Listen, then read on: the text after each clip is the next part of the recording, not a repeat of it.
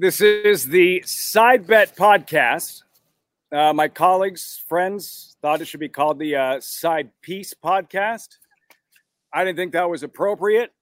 So here we are, Side Bet Podcast.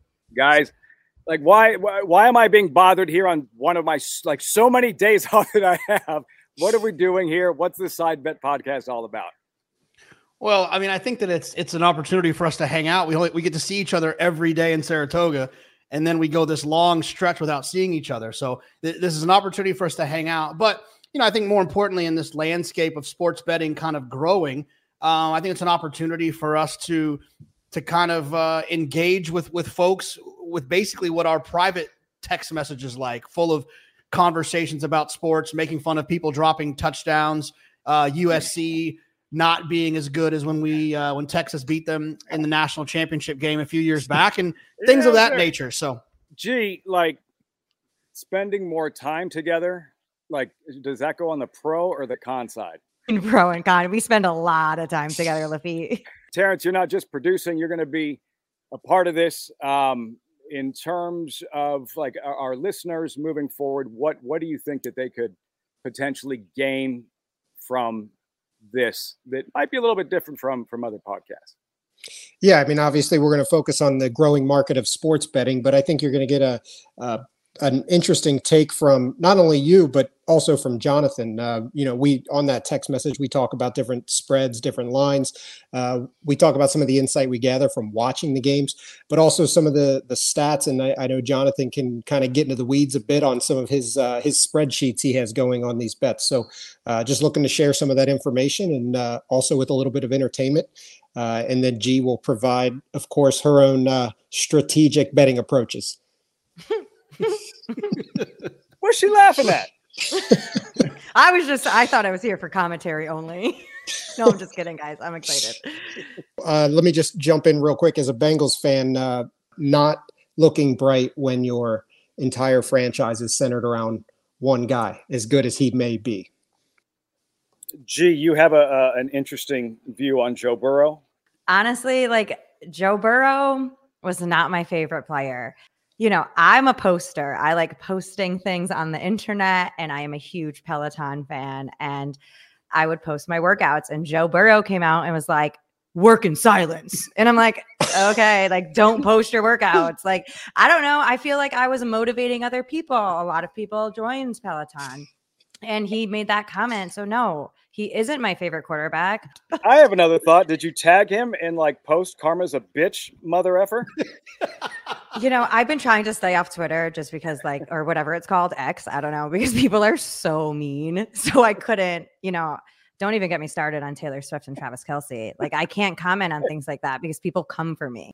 This week, the best game, Bills, Eagles. I think the Eagles are favored by 3.5. JK, what are your thoughts going in? Yeah, I mean, kind of opposite of what we talked about the Steelers situation, right? Joe Brady, who we talked about, Joe Burrow, was at LSU when Joe Burrow was there and they won that national championship. He's a talented play caller, a talented coach. I think maybe he caught people off guard last week for the Bills. You know, it was kind of that first time they're going to get film on him after they got rid of Ken Dorsey. And the Bills played well, scored, they win by 26. They kind of get after him. Well, now the Eagles have that film. I think Philly should be tough at home off of that big win against the Chiefs. Either of these quarterbacks pissed you off, G? No, I always root for Jalen Hurts. You did say yesterday that you hate his facial hair, though. Well, I don't like people that have like the weird. Why are we doing a goatee still? It is 1992. Like, either grow it all out or shave it all off. I am partial to, I think everyone knows, is when it's all grown out. Terrence, she's not wrong, man. She's not wrong. A week and a half ago, everybody was ready to bury the Bills. The Bills were done. Josh Allen throwing picks. Everybody was off the Bills bandwagon.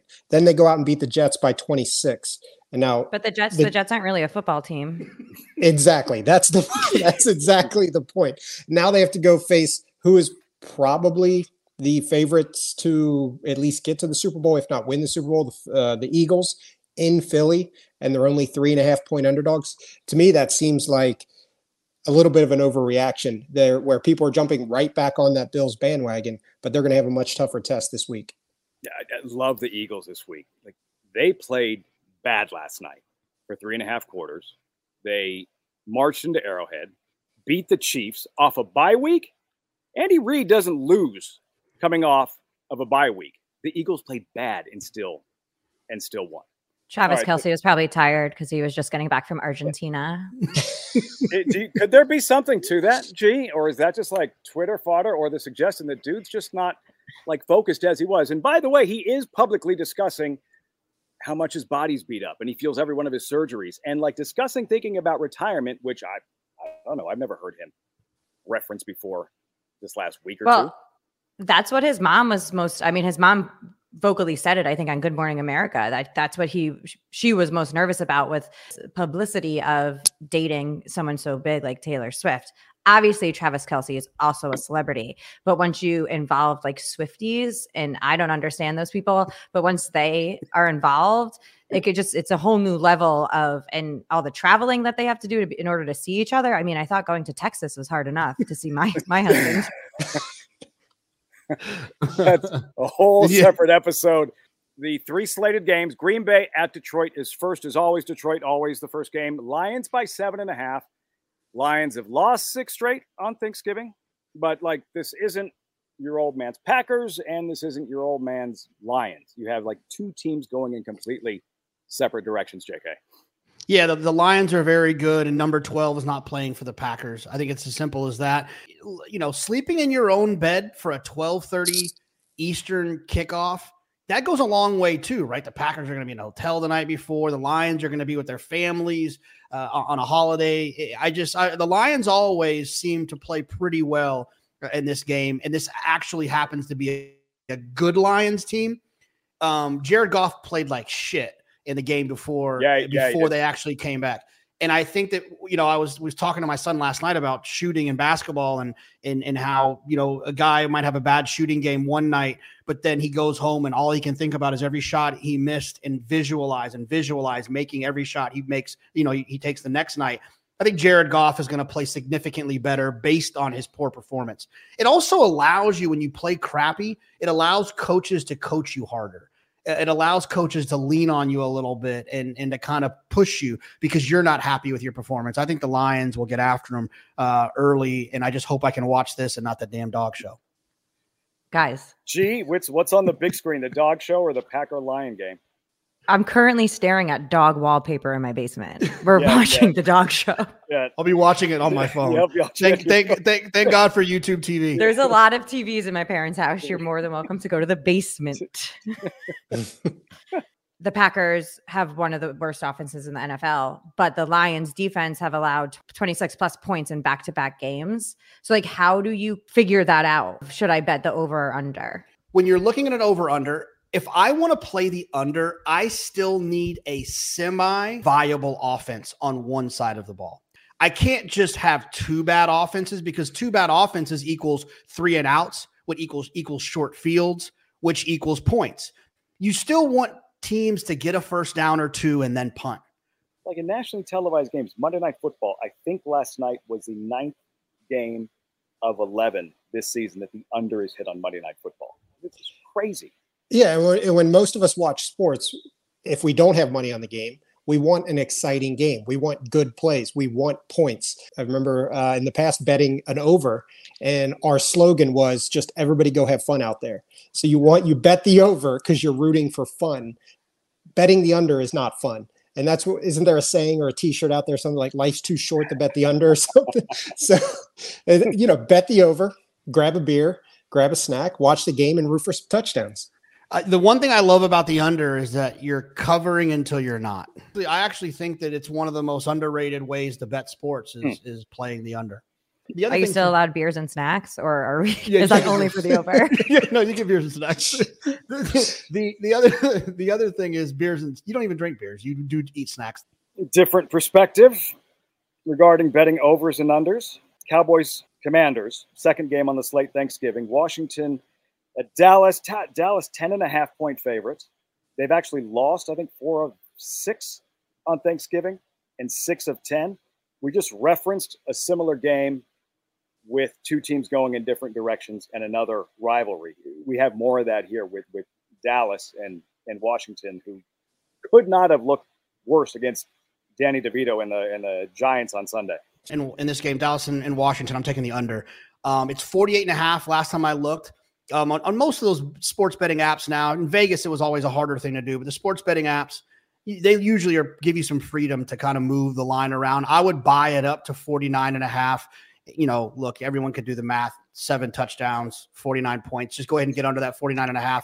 I just feel like the Cowboys are going to blow them out. They're better, and they're going to run the ball, and it's just going to be a shortened game. The defense is ranked high in the power rankings I put together, which we'll talk about throughout these seasons. I won't go into detail about it now, but I'm a big believer in third down percentage. I think it's the most important stat in football because I think it's the best stat that tells the whole story. If you're really good at running the football, you're going to have good third down conversion. If you're really good against run defense, your run defense is really good. You're going to have really good third down percentage and so on and so forth. It says a lot about your quarterback. It says a lot about your coordinators. It says a lot about your defensive line. It says a lot about your ability to tackle. It says a lot about your defensive coordinators' coverages and blitzing. It to me, it paints a whole picture. So I've created power rankings that incorporate a lot of stats, but also the third down percentage has a lot of love. And I have Dallas ranked as the 6th best defense. So I think I'm going to go under here. Well, it's funny, actually. Growing up, my dad was a Cowboys fan, which I found to be bizarre, being from Connecticut and the tri-state area. But I never really asked him why. I don't know. Troy Aikman? Your dad likes greatness. Yeah. And I think that when he was watching, the Cowboys were great. Which is also why you'll hear about this, I'm sure, at least once an episode, why he loved Coach K so much, because he was great and he loves greatness. And I think that he gravitated towards that back in the day. But I also think there's something to say for Cowboys winning on Thanksgiving Day. Do you know what I mean? The man also likes Thanksgiving. I'm going to pick the Cowboys. Yay! You're not lying. Like 30 million watched last year. Like 30 million. Terrence. Crazy. So G's dad loves Coach Krzyzewski. Do you like the Cowboys on Thursday? I'm sorry? I do like the Cowboys, but this is why, because Dak Prescott is such a different player at home versus on the road. And the Cowboys feast on bad teams. So they're playing the Washington Commanders. Dak Prescott has 11 touchdowns this year at home with only 4 games, and he has 8 touchdowns on the road in 6 games. So he's done all of his damage in Dallas against bad teams, and I think he does it again on Thursday. So, Jonathan, I have a question for you then. If you like the under here, if you were doing a same game parlay, would you parlay that with Washington or with Dallas? I am allergic to parlaying or teasing, and I'm a huge teaser fan. We've talked about that before. I'm allergic to doing the same in one game. It's the most stressful thing to watch. I hate it more than anything in the world. You know what I mean? It's like the under, but it's like, you take the under in a team, but you don't want them to score, but you want them to score, but you don't want them to score, but you want them to score, but don't score, or like the over. And then I can't do it.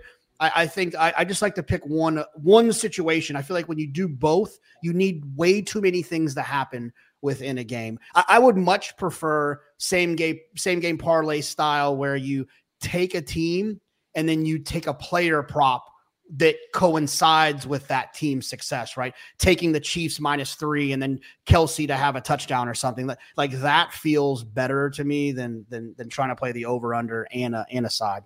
And G, don't let anybody ever tell you it's Krzyzewski, Coach Krzyzewski.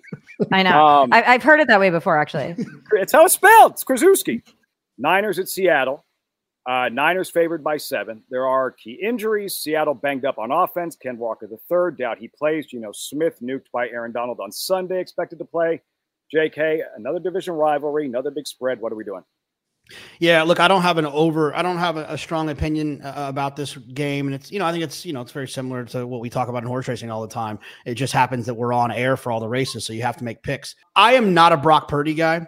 I think he is the poster child for a system quarterback who has a really good offensive line and really good skill players and an outstanding play call around him. I see him consistently and constantly make mistakes, underthrow, overthrow, take sacks he shouldn't sack. My brain always wants to play against the 49ers because they're so well respected, but it is the NFL, the king of parity. and I'll take the Seahawks here at home on Thanksgiving evening. Love you all. Happy Thanksgiving. Happy Thanksgiving, guys. Happy Thanksgiving, everyone. Yep. See you guys next week on the not side piece, but side bet podcast.